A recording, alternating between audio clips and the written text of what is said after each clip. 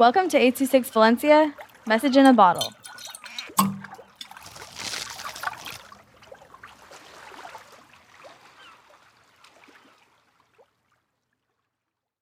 Don't Get Your Hopes Up Too Soon by Eric with 826 Valencia. March 17, 2020, the day that we were all forced to stay home due to this pandemic, COVID-19. I was delighted because we didn't have to go to school anymore.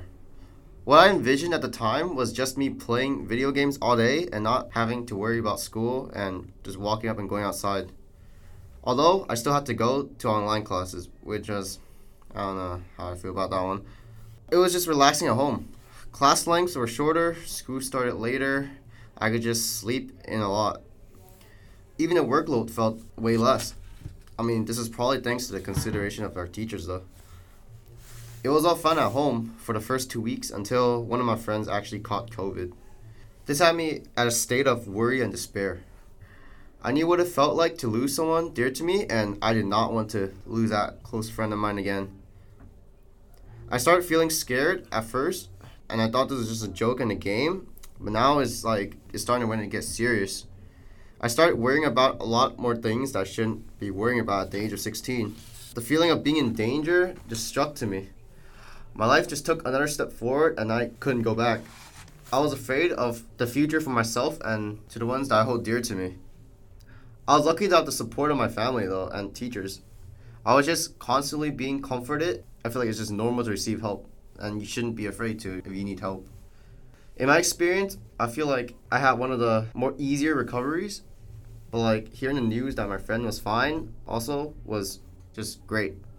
I feel like key things that I did during my recovery was just taking breaks and especially naps. Naps are a great way for me, in my own experience, to relieve stress.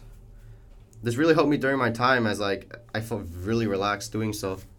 I could also escape the thoughts that were just flowing through my mind while just taking naps and waking up being refreshed. In the end, a great way to just escape the world of busyness and to just do the things you enjoy and then just go with the flow.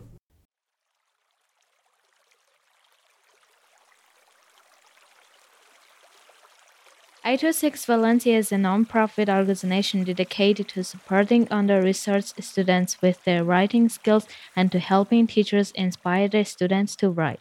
Our services are structured around the understanding that great leaps in learning can happen with one-on-one attention and that strong writing skills are fundamental to future success. If you want to hear more podcasts or learn more about the organization, visit us at 826valencia.org.